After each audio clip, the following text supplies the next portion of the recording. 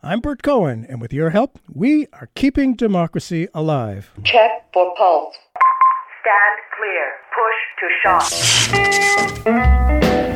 America's fascists are those people who think Wall Street comes first and the American people come second. What we've really seen is a financial sector that's gotten out of hand, has much too much of a role in this country. What Putin is trying to do and what Trump is trying to do is undermine faith in our government. An absolute typhoon of terror against African Americans. There's a huge gap between public opinion and public policy that people don't feel that they can do very much. I speak tonight for the dignity of man.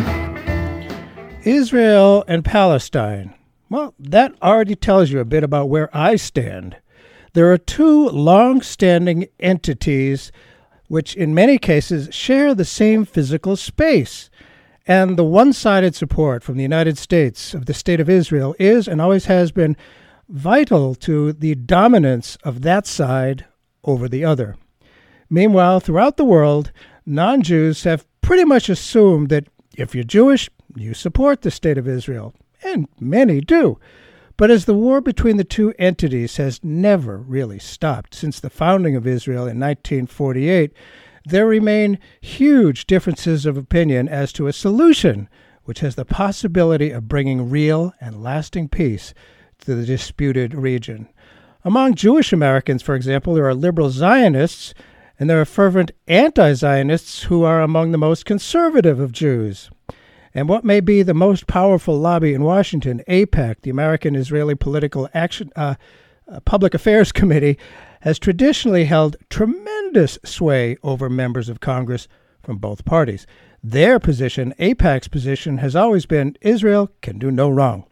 People who consider themselves Palestinian are all assumed to be active or perhaps not so active terrorists with no legitimacy. That's the assumption of AIPAC and a lot of people on the right.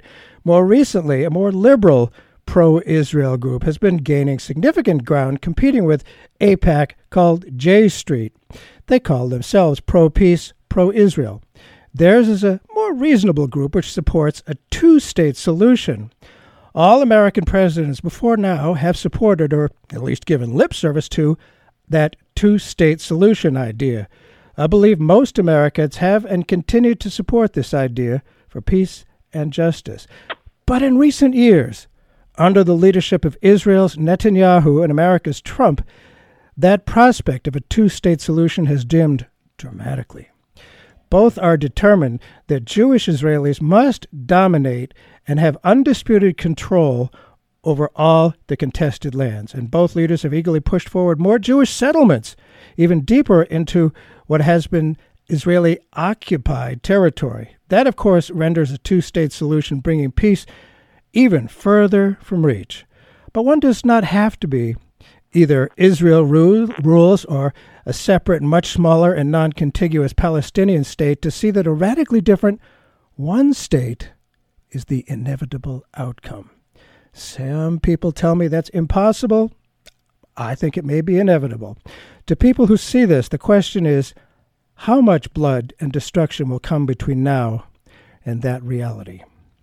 Our guest today is Ian S. Lustig, who is the Bess Heyman Professor of Political Science at the University of Pennsylvania and the author of Paradigm Lost, From Two-State Reality to One-State Solution, published in 2019 by the University of Pennsylvania Press. Thanks so much for being with us, Professor Lustig.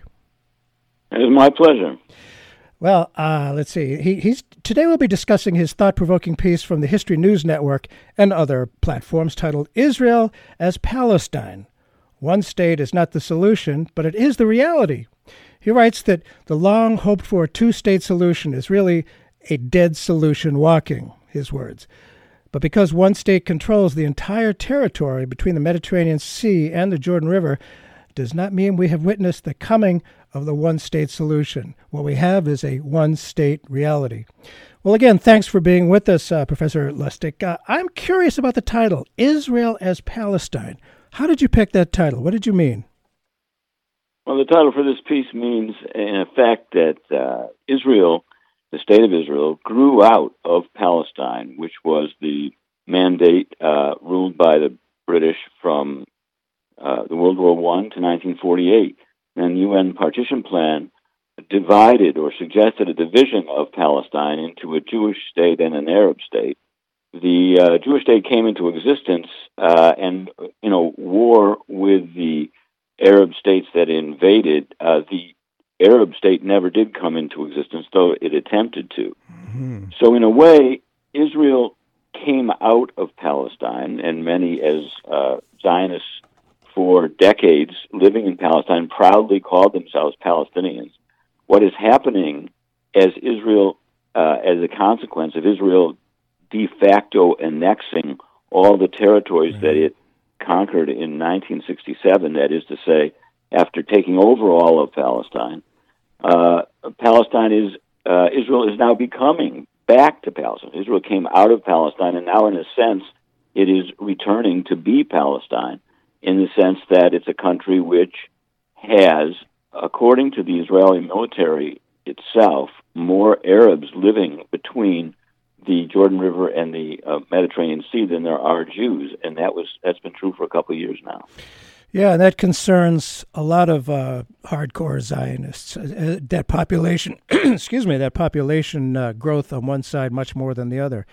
And you and I have some similarities. We're both about the same age, I think, and we're both Jewish Americans. You and I remember the 1967 Six-Day War, yes, in which Israel emerged hugely victorious. 6 days. In many wars, the defeated side gives up.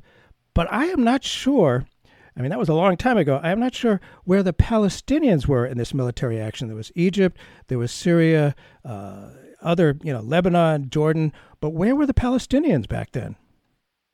Well, a couple of things. First of all, war is not like a boxing match where one side, there are rules, and then one side is declared the victor and the other one is defeated. In wars, you can only win as much as you can sustain the claims that you make at the end of the war. And when you have wars that are in outlying areas of the world, or not between great powers, the war doesn't deliver an automatic victory to a knockout or a technical knockout to one side or not the other.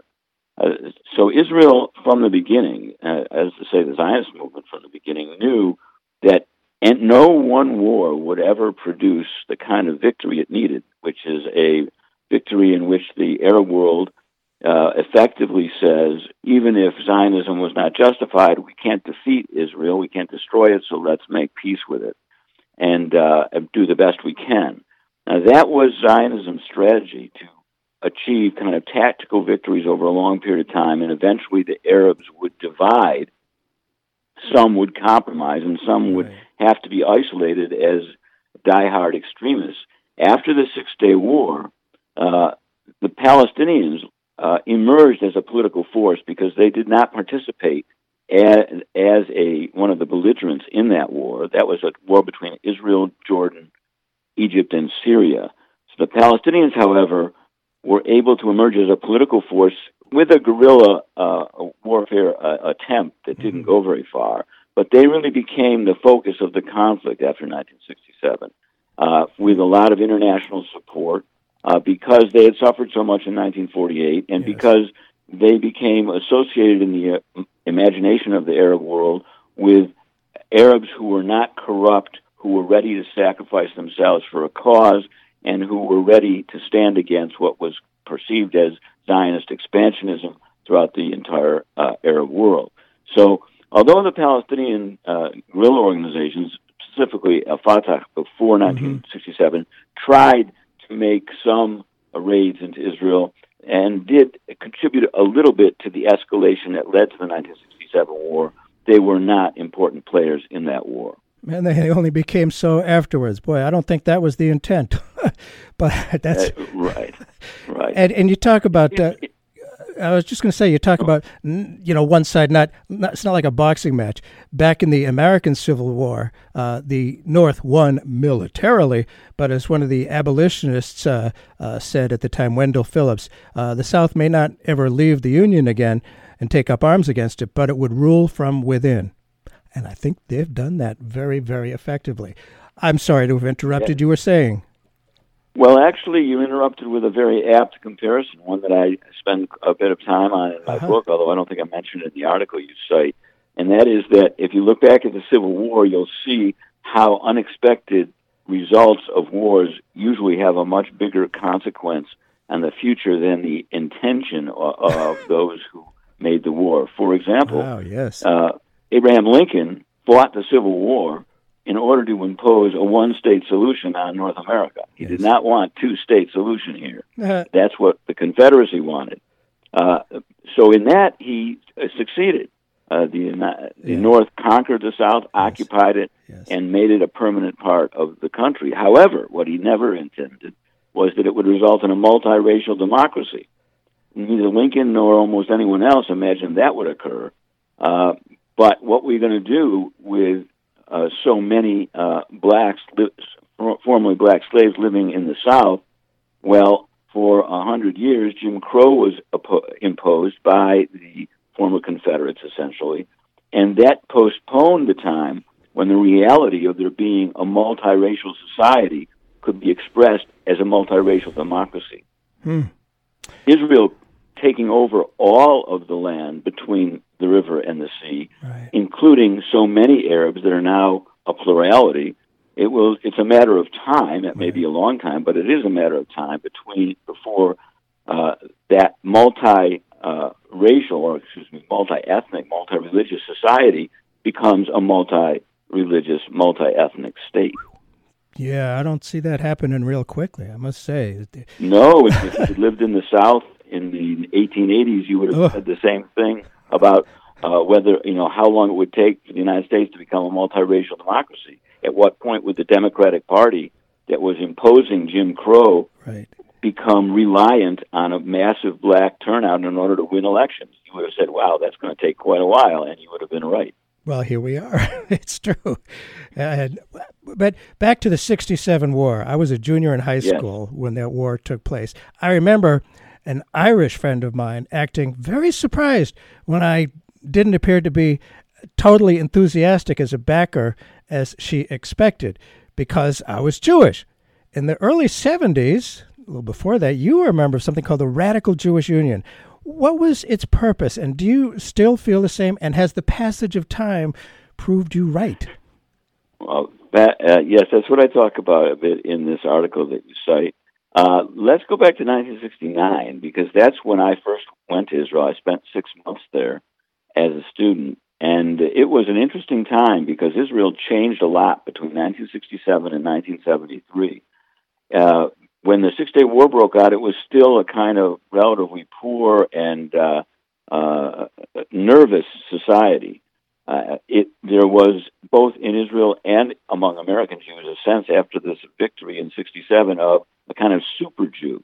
And there was a period of a kind of boom in Israel in 68, 69, 70, between 1967 and 1973, that gave people, if not just pride, but almost arrogance, that led to feelings of grandiose messianic aspirations among some Israelis, and a kind of super empowerment by American Jews who lived vicariously through the exploits of the Israeli military and the Israeli Air Force and so on.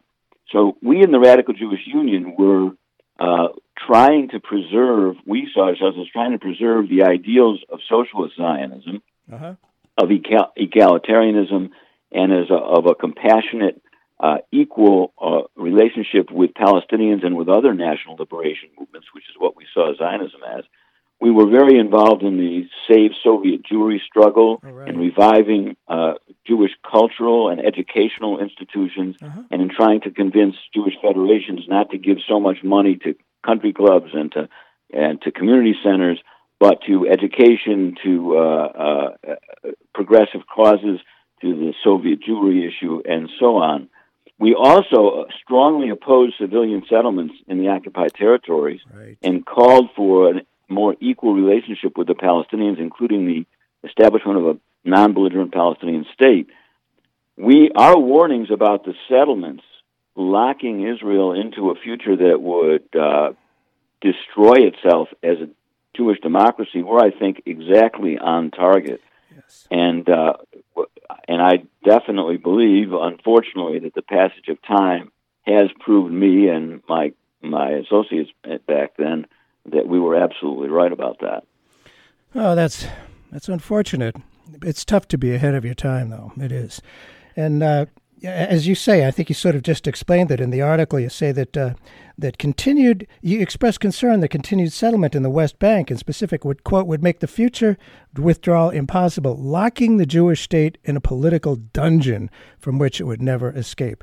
That you just described that perfectly, I think. Well, specifically in that article that I wrote back in 1972, I said that it would be very natural for the right wing in Israel to arise and strengthen itself once settlers were put in the West Bank, where a Palestinian state could have otherwise been established, by saying, how dare any government that wants to compromise declare that the West Bank should be Judenrein. That was the Nazi expression for free of Jews. And I was anticipating that that kind of slogan would appeal to nationalistic Jews, having seen in Israel in 1969 those trends already. So even though there were only a couple thousand settlers in the West Bank, I was a political scientist, and I was trained to think not in about the effects of things, not about that is the second order and third order effects, the political dialectics of change, and that's what led me to so greatly fear that I and some of my friends, many of whom actually moved to the state of Israel, launched a petition campaign among Jews to oppose settlement in the occupied territories and call for a Palestinian state. We submitted that petition with over 400 names from 15 countries to the Golda Meir government, and it was, of course, ignored, and we were made fun of. But there were some Israeli journalists and some Palestinian journalists who hailed our effort as a sign of what the kind of struggle that would take place in the future. Boy, you were right. It's so unfortunate. If you just tuned in, Bert Cohen here. The show is Keeping Democracy Alive. It's a group effort, folks. And we're talking with Ian Lustig, a professor at the University of Pennsylvania, about a piece he has written titled Israel as Palestine. One state is not the solution, but it is the reality. So I wonder if... And you know, there's the old expression, you get four Jews together, you get five different opinions. In Israel itself, and there's, you know, Zionists throughout the world, do you know whether or not this territorial expansion, you know, kind of annexing, going in with a few settlers and then really annexing it, is that pretty much almost universally supported, or is there resistance to that? What are your thoughts? And of course, Israel depends on support from foreigners throughout the world. Well, things have changed. The way I like to say it is, if you think of Israel in the 1970s as New Jersey or Connecticut, kind of a purple state or maybe even a blue state, it's now become Oklahoma or Idaho, a deeply red state. So you'd have to code over 70% of Israeli Jews as right-wing. In fact, they code themselves that way, as conservative right-wing, or ultra-religious, ultra-nationalist. The left in Israel, which used to be the dominant group, is now reduced to, if you exclude the Arabs, fewer than 15% of the population. So in the context of that transformation, what used to be a minority of people in Israel that imagined that Israel should rule all the West Bank and Gaza greatly became, dominate that whole area, eventually became a dominant majority. Now, what they differ on is not whether Israel should really control the whole area, but what kind of rights should be given to non-Jews in that area. Right. And on that, there's a lot of disagreement, and there is no consensus on how those areas should be ruled, only that one way or another, nothing should happen there that Israel doesn't really control. And there's that recent nation-state law, which I believe deals with that. That wasn't that more of a resolution without actual power to it? But how does that affect all this? It seems like a bad thing. That's a really interesting law, and it's not well understood because it takes a little explanation for people to understand what that's about. There's a basic law, which is as close as Israel has to a constitution, are laws that it takes more than a majority in the Knesset to overturn. They're called basic laws. And this one just declares Israel as the nation state of the Jewish people, and it demotes Arabic from an official language to a language that's somehow special or has some distinctiveness to it, and which effectively says that only Jews and not Arabs and no one else has the right to self-determination in the whole land of Israel or in all of Palestine. And no other group has the right to self-determination in this land. Now, none of those ideas are new, although the Arabic language idea, making it not an official language, is a change in the legal structure. But what's interesting is, why did it have to be said in this declaratory way? And most people identify it as another sign of Israel becoming extremely nationalist and extremely right-wing, and trying, and that's true, but it's not the whole story. Another part of it is that the governments under Netanyahu have not wanted to negotiate any deal with the Palestinians in order to make it look like it's the Palestinians' fault and not Israeli demands that are thwarting negotiations over these past decades. The Israeli government had shifted to a demand that it never used to make, which is that the Palestinians or the Arabs who will make peace with Israel will have to declare that Zionism was right. They can't just say Zionism was wrong, but we can't destroy Israel, so we'll make peace with it. They have to actually say, no, Zionism was right. This country is the country of the Jews. It's the legitimate, rightful national state of the Jews. And that's something that Palestinians and Arabs can't say. And so that's one reason for making this a law, to make it much more difficult for any future government to negotiate successfully with Palestinians. But there's a third reason it's almost never identified, and I think it's the most important reason. And that is that the government in Israel that is on the right, that passed this law, because it did not have massive support except among the government coalition. It did it because it knows that in the future, just as black Americans were the crucial allies of liberals in white liberals in the United States, so too Arab Israelis, who are 20% of the population, and just in yesterday's elections, elected 14 or perhaps 15 members of the parliament out of 120. They are the crucial ally of any liberal moderate force among Jews who could possibly take power in the country. So by delegitimizing Arab voices in Israel, it makes it much more difficult for opponents of the Likud to mobilize a winning coalition. Oh, wow. That partisan political rationale for that law is largely ignored, but it's very important. Wow, interesting. I had not thought of that. But as you were describing it, renouncing who you are and saying that Israel is the only legitimate entity here, I was reminded of the Spanish Inquisition. You had to, accept Catholicism or be killed. But that's a little more extreme. Well, there's a kind of catechism associated with these laws in Israel, because Israel has defined itself as a Jewish and democratic state, with the Jewish first. But the result of that is that it's actually a crime. It's something that can disqualify you from being eligible to run for political office if you say that Israel is not a Jewish state or should not be a Jewish state, or if you say that Israel is not a democratic state or it should not be a democratic state. So if you try to say that, well, there's a contradiction between being a Jewish state and being a democracy, if there's 20% of the population, actually 28% of the population, 25% it's not Jewish, then people run into trouble speaking honestly about the situation because it's illegal. The Catechism requires you to say that Israel is a Jewish and democratic state, even though that doesn't make much logical sense. Well, these guys certainly are crafty, the Netanyahus and Trumps of the world. I have to give them credit for that. Now, and you talk about, I remember Israel when I was young. Was growing up as there was socialism there. There were kibbutzes. That everybody working together. The kids all lived together. It sounded rather good, but boy, it changed after '67, as you say.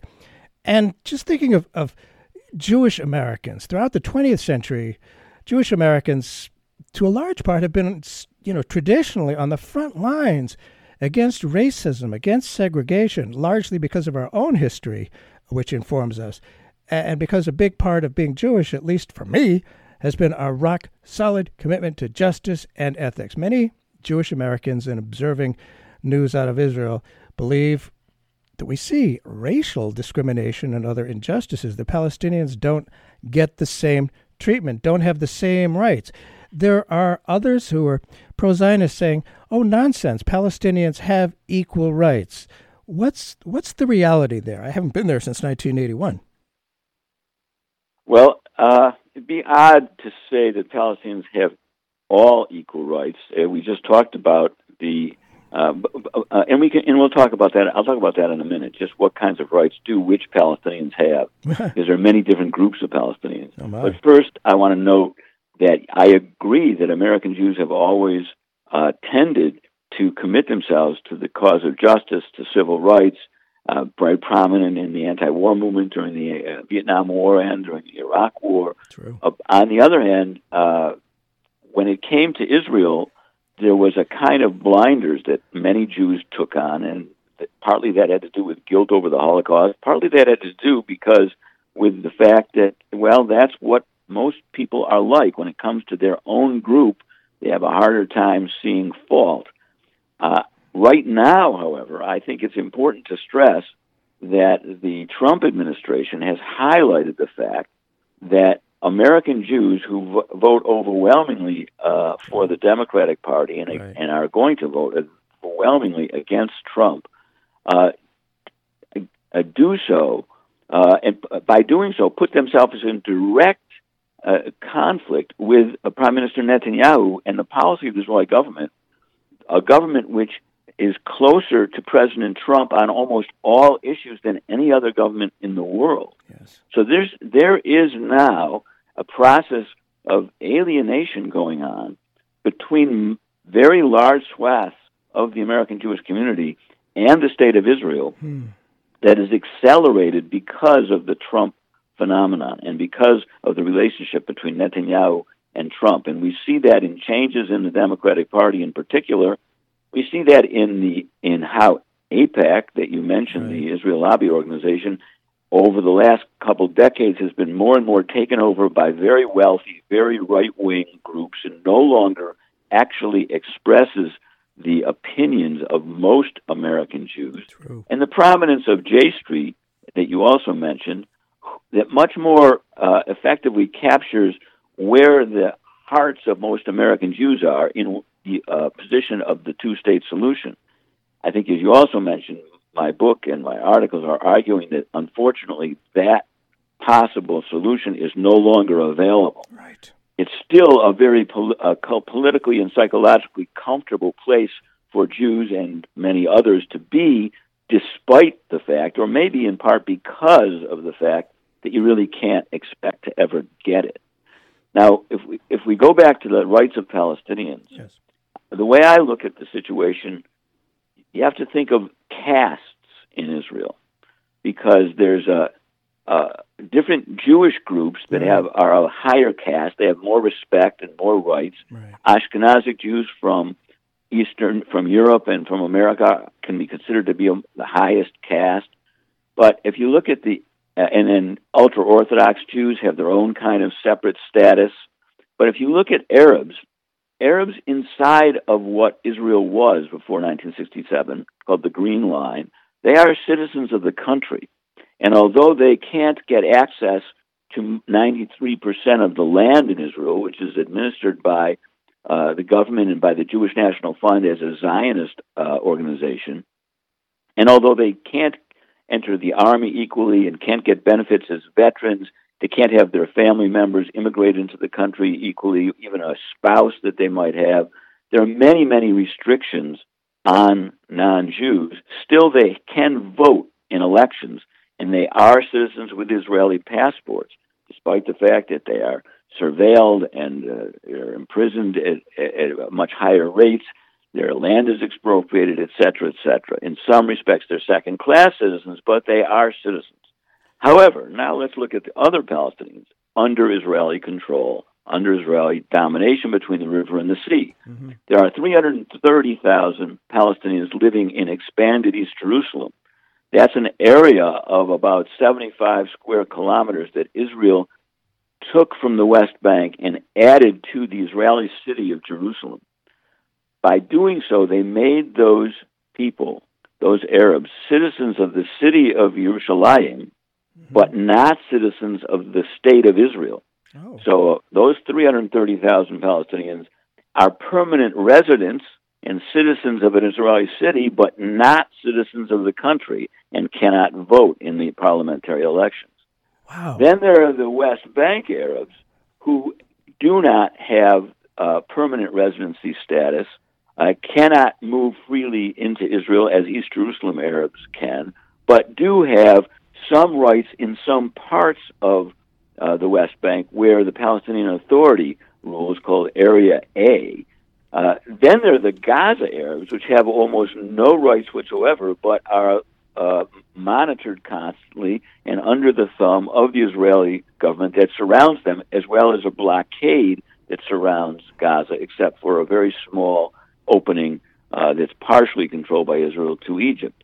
So in order to ask what rights Palestinians have, you have to see that Israel rules different groups of Jews and different groups of Arabs in different regions of the country according to different laws and different statuses.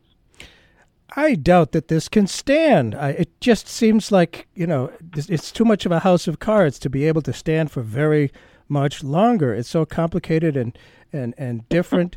It just... Well, that's the question that I'm interested in. What are the dynamics of this one-state reality, this rickety, strange, illiberal, but so far in some ways effective set of arrangements where part of the country is democratic, part is liberal, and parts are not? That is not a long-term stable relationship. Yeah. On the other hand, we know that democracies such as the United States or France or Britain operated for generations while half of their population, namely women, were not integrated into weren't given rights to vote. And so it takes a long time for what appears to be an illogical and unfair system to necessarily resolve itself in a democratic direction. It doesn't happen easily. It didn't happen for blacks in the United States easily. It didn't happen for Irish Catholics easily in Britain after Ireland was annexed in 1800. Mm-hmm. And it didn't happen for women easily. It didn't happen for blacks in South Africa for a long time. And it won't happen for all Arabs under Israeli control for a long time. Wow. A lot of blood is going to be shed, and for what reason? And if people who listen to this show regularly have heard me say probably too much, one thing I've learned from history is that we never learn from history. Whenever, well, when we Jewish Americans criticize Israel, hardcore Zionists call us, you know what I'm about to say, self-hating Jews.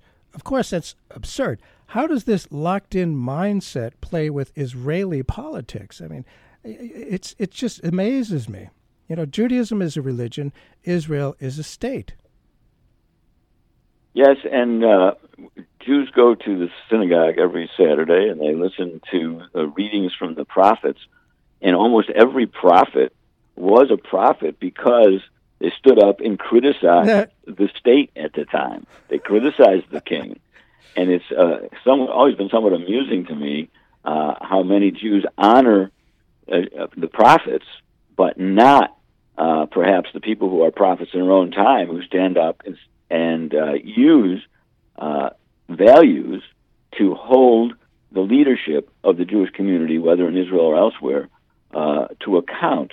I was called, when I first started arguing in 1971 and 72, I was called a self-hating Jew. I was even called an anti-Semite. I was even called a Nazi for getting up and talking this way. Mm-hmm. Why? Because I supported a two-state solution at that time.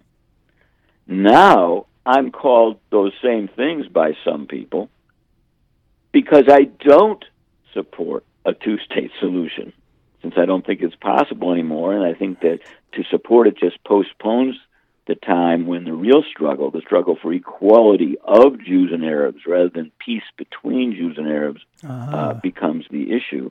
But that goes to show that if you're going to try to tackle tough problems, and you're going to try to talk about the real issues that confront us, and you're not going to necessarily be in tune with the vocabulary that's accepted in the time that you're talking. But that's the responsibility. I'm not a politician. I'm an analyst. I'm a scholar, and I'm a committed Jew. My interest is not winning votes for me. Yep. It's helping people think about a situation that they're in more effectively and acting more effectively. We try to do that on this show, which is called Keeping Democracy Alive. I'm Bert Cohen, and we're speaking with Ian Lustig about one-state solution as inevitable. He wrote, his book is called Paradigm Lost, From the Two-State Reality to One-State Solution. It's published... the two-state solution to the one-state reality. Oh, I got that wrong. Thank you for that. Hey, I'm human. I get things wrong from time to time. Well, what about the idea, and I know it's raised a lot of anger from Zionists, the suggestion that Israel just returned to its pre-67 borders, and it's, of course, immediately rejected. What about this? Why is that not possible? I mean, it seems like a lot of Arabs, Palestinians, and others would at least say that they're okay with that. Well, it used to be said that that's not possible for security reasons, but not only have the overwhelming majority of Israeli generals and security experts said that that's not the case, but the United States poured immense resources into figuring out ways to solve all of Israel's security problems. The problem now is not security, and it's not for a couple reasons. One, that used to be the real threat to Israel was an invasion by Arab states. Nobody really thinks that that's the threat anymore. Right. The long-term threat to Israel is that there would be a fundamental refusal or inability of the Middle East to accept the existence of a country with lots of Jews because it behaves in ways that doesn't integrate itself into the region. And in a region where nuclear weapons will proliferate, that could lead eventually to the end of not only Israel but other countries. So there's a long-term problem of delegitimization, which is a security problem. And that and now the question is, well, why not solve that problem by withdrawing to the Green Line as the Arab Peace Plan, which has been around for 20 years, and Israel has never officially responded to it? Why not do that? Well, one huge reason is that there are now not a couple thousand settlers in the West Bank, as there were when I first started objecting to them in 1971. There are not 300,000 as there were when President Obama launched his initiative in 2009. There are now, over the Green Line, east of the Green Line, in East Jerusalem or in the West Bank itself, over 600,000 settlers. That means that almost 1 out of every 10 Israeli Jews lives in the West Bank.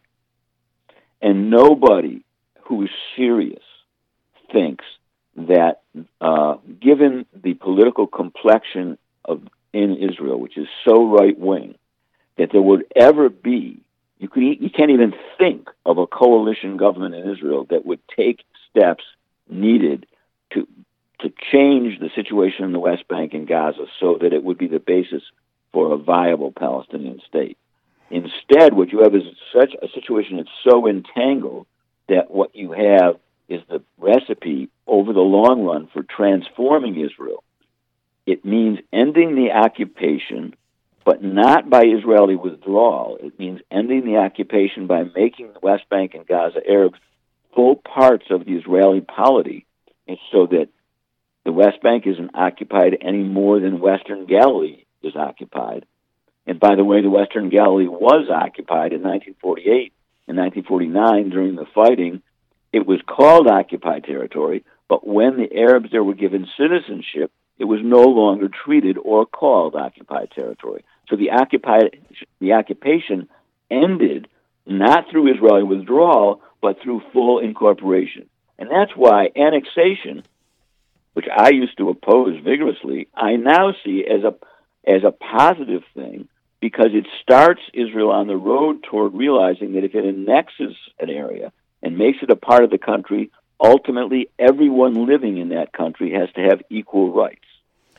Interesting. Very interesting. I certainly had never thought about that. And I'm sure you've also heard that, we can't trust the Palestinians. They all say, they've never really offered peace. They all say they want to push Israel into the sea, that they will not stop until they push Israel into the sea. So we've seen war after war after war, and it hasn't worked.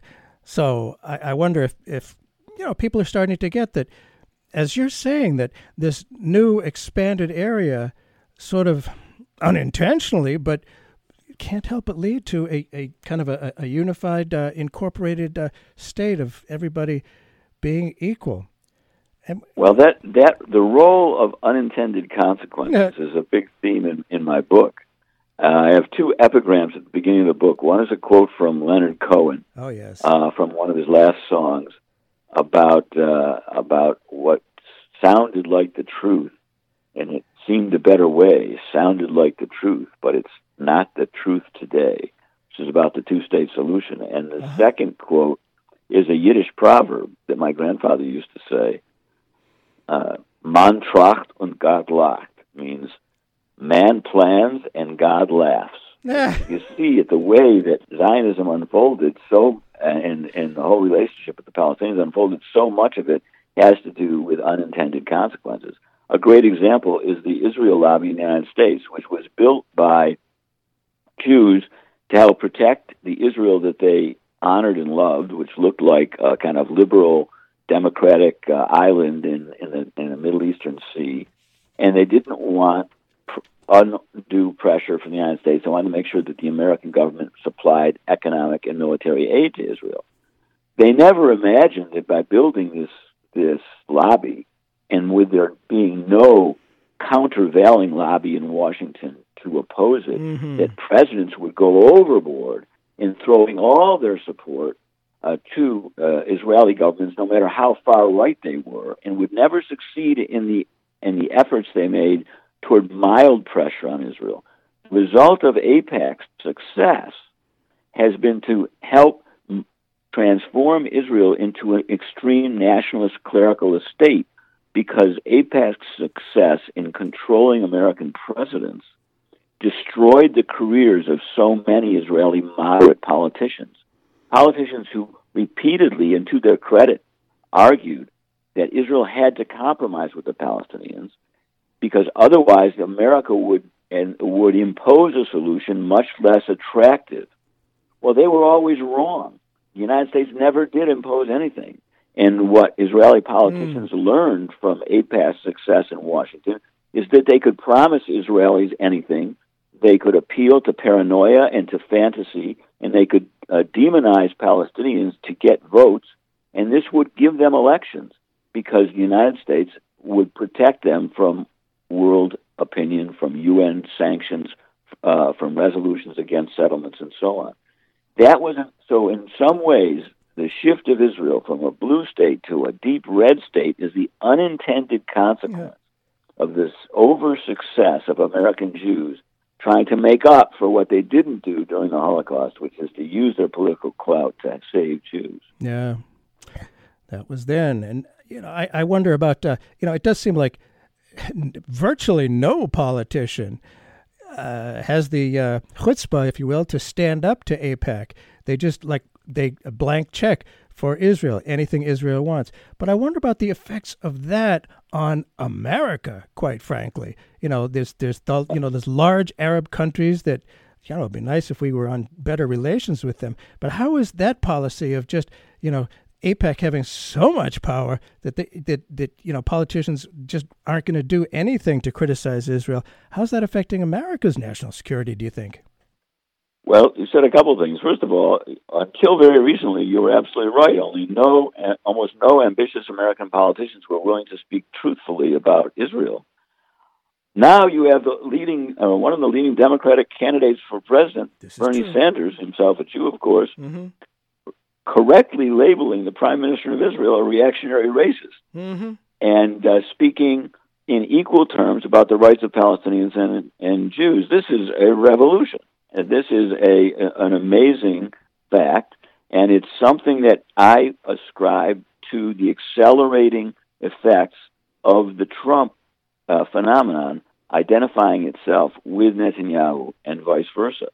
So there is change on that regard. Americans, politicians are starting to see that they don't have to.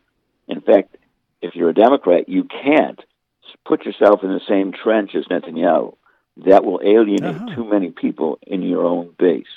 But your question about what's the effect of AIPAC on American interests in the Arab world, that is the typical traditional critique of the Israel lobby in America. For example, it was the critique of two professors, Walt and Mearsheimer, who wrote their book on the Israel lobby, that it distorts American national interests. And I think that that's true. But I don't think it's the crucial thing, because Israel is ultimately too small a country compared to the United States for whatever we do about it to matter to us that much.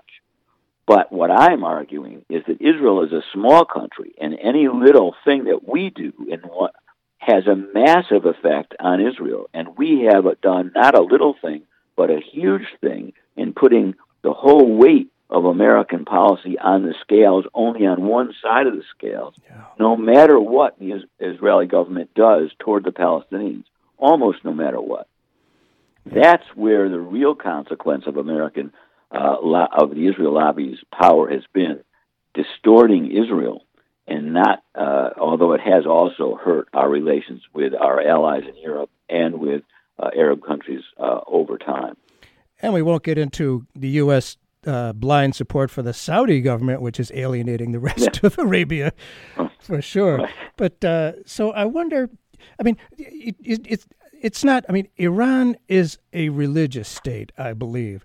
But my Zionist Jewish friends say, Israel has to remain a Jewish state, and it is not a religious state, like Muslim state of Iran and I believe Pakistan.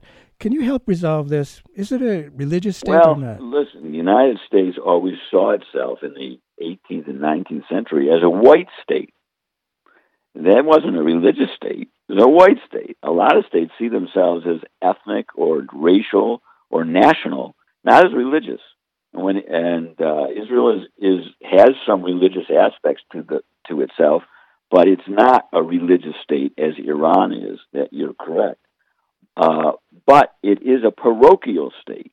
It's just parochial in a different way. And when we say Israel is a Jewish state, what is meant by that? Very few people will actually clearly define it, because it sounds too ugly when you define it. So they say it's a Jewish and democratic state, which, as I said before, kind of muddies the water. What really it means is this, that Israel is a state that is wielded as a weapon or a tool on behalf of one segment of the population, the Jewish segment, at the expense of the non-Jews who live in this country, about 25%. Now, the democratic side of it is that even though the state is wielded in a discriminatory way, it can front itself as if it's democratic because it's got that image in the world and it has very skillful propaganda. That ability to front itself as democratic while being Jewish has been what it means to be a Jewish democratic state. Now it's almost impossible for Israel to continue to front itself that way. The discriminatory aspect of the state, now that a plurality of those living under the ambit of its influence and control are non-Jewish, that means that what you have is the Jewish state as it always has been is not there anymore. So what I'm suggesting is that people take their values, and I hope that those values are democracy, equality, and mutual respect for self-determination rights that are not exclusive, and they start acting for those values and not specifically for institutional architecture, whether that's 2 states, 14 cantons, 3 states, or 1 state. Just act for your values, and over time, the situation will bend toward democratization for all the people who live between the river and the sea. I'm not sure if it was Martin Luther King or perhaps Gandhi about the arc of history bends toward justice. Sometimes that's hard to see. I don't imagine there's much discussion among Jews in Israel about the idea of a one equal state, a secular state, if you will. I wonder if there's any discussion about that amongst the various Palestinian groups. Oh, there's plenty of discussion, and including discussion on the right in Israel, because many annexationists know that they can't really keep a stable Israel sovereignty over the whole area unless all the people there are integrated as equal citizens.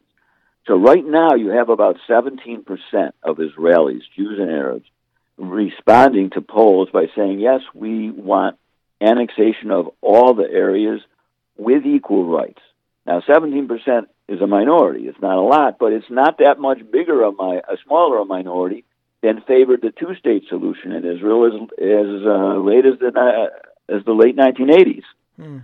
So these things start out as minority opinions, but they're not. They're there, and the logic of the situation will move toward that as more moderate Jews see that their only way to get back into power is to empower and enfranchise more Palestinians. Many Jews in this last election, once the results are analyzed, you'll see that they deserted the left-wing Zionist parties and voted for the Arab lists. Right now, in this last election, you'll be interested to know that the Arab Joint List posted campaign posters in ultra-Orthodox Jewish neighborhoods in Yiddish, calling upon those Jews to vote for the Arab Party because both of them oppose conscription of their sons into the army. And there are, of course, a lot of, I don't know about a lot, but there are some Orthodox Jews who speak up here in the United States who agree very much, and they say that, only God can create Israel, the real Israel. But so there's differences, on all sides. And I wonder how long, I know this is hard to do, but how long will it take, do you think, for something like this to happen? And maybe you can paint a picture for us of what seems like was intended back in 1917 with the Balfour Declaration, when Britain was fighting against the Ottoman Empire, which was supporting Germany. They wanted a new national home for Jewish people in Palestine. Somehow, it seems like that clear intent was that Palestinians and Jews treat each other as equals. So they said that very carefully. Yes. So that it would be ambiguous. The Jews wanted them to say that Palestine would be a Jewish state. The British only said there'll be a national home without saying what a national home is. Right. I think that's perfectly reasonable to look forward to a single country where both Palestinians and Jews look at that country as a national home for their peoples, in which oppressed Palestinians and oppressed Jews, wherever they may be, can look forward to the possibility of emigrating into their national homes, both within the same country. Now, that would be consistent with the Balfour Declaration. I've actually written an article about that. But that's just one possible vision. Is when you think about time, I can't put a specific time on this. Sure. I have said that there are 3 kinds of time in politics.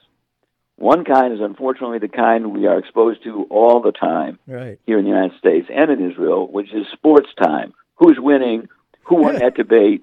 what's their strategy, what tactic, who lost, what's going to happen tomorrow. And that's what sells soap. That's what the news media loves. Yes. Sports time politics. Yes. Then there's strategic time, 3 to 5 years, when you actually think about a plan you could have to fix a problem or address a problem. And that's what the two-state solution people have been thinking of over the last 40 years. But my view is that that's no longer possible. And what we have to think about is what's more geological time, which is decades and generations, not quite geological, but it's longer periods of time. When political culture changes, as well as alignments of groups with one another, as they shift their images of how they could succeed. I remind you again of the United States, where George Wallace, the arch segregationist, ended up winning his 4th term as governor of Alabama by kissing black babies because there was just no other way to win the election. Interesting lesson. Well, let's hope we can learn from that. And, I was thinking about in the American Civil War, once the slaves were officially emancipated, they kind of walked away from it. But here it is, like 150 years later, and it's still being worked on. That's one kind of time. It certainly is. Well, very, very interesting and most informative. Let's see here. Let me look at my notes here. Yes, the book is called I'll see if I can get it right. Paradigm Lost, From Two-State Solution to One-State Reality, published in 2019 by the University of Pennsylvania Press. Thank you so much. And it seems like that's inevitable. People, when I say that, people say, oh, you're crazy. That'll never happen. I think it will happen. Yes, well, someday there'll be a black president of the United States. Could happen. Thank you so much. Very, very interesting and informative. Thanks again. You're welcome. Bye-bye. This land is your land. This land is my land. From the coast of Cornwall to the Scottish Highlands. From the sacred forests to the holy islands. This land was made for you and me. As I walked out through the homeless counties, the traffic raging all around me, I closed my eyes and dreamed how it could be. This land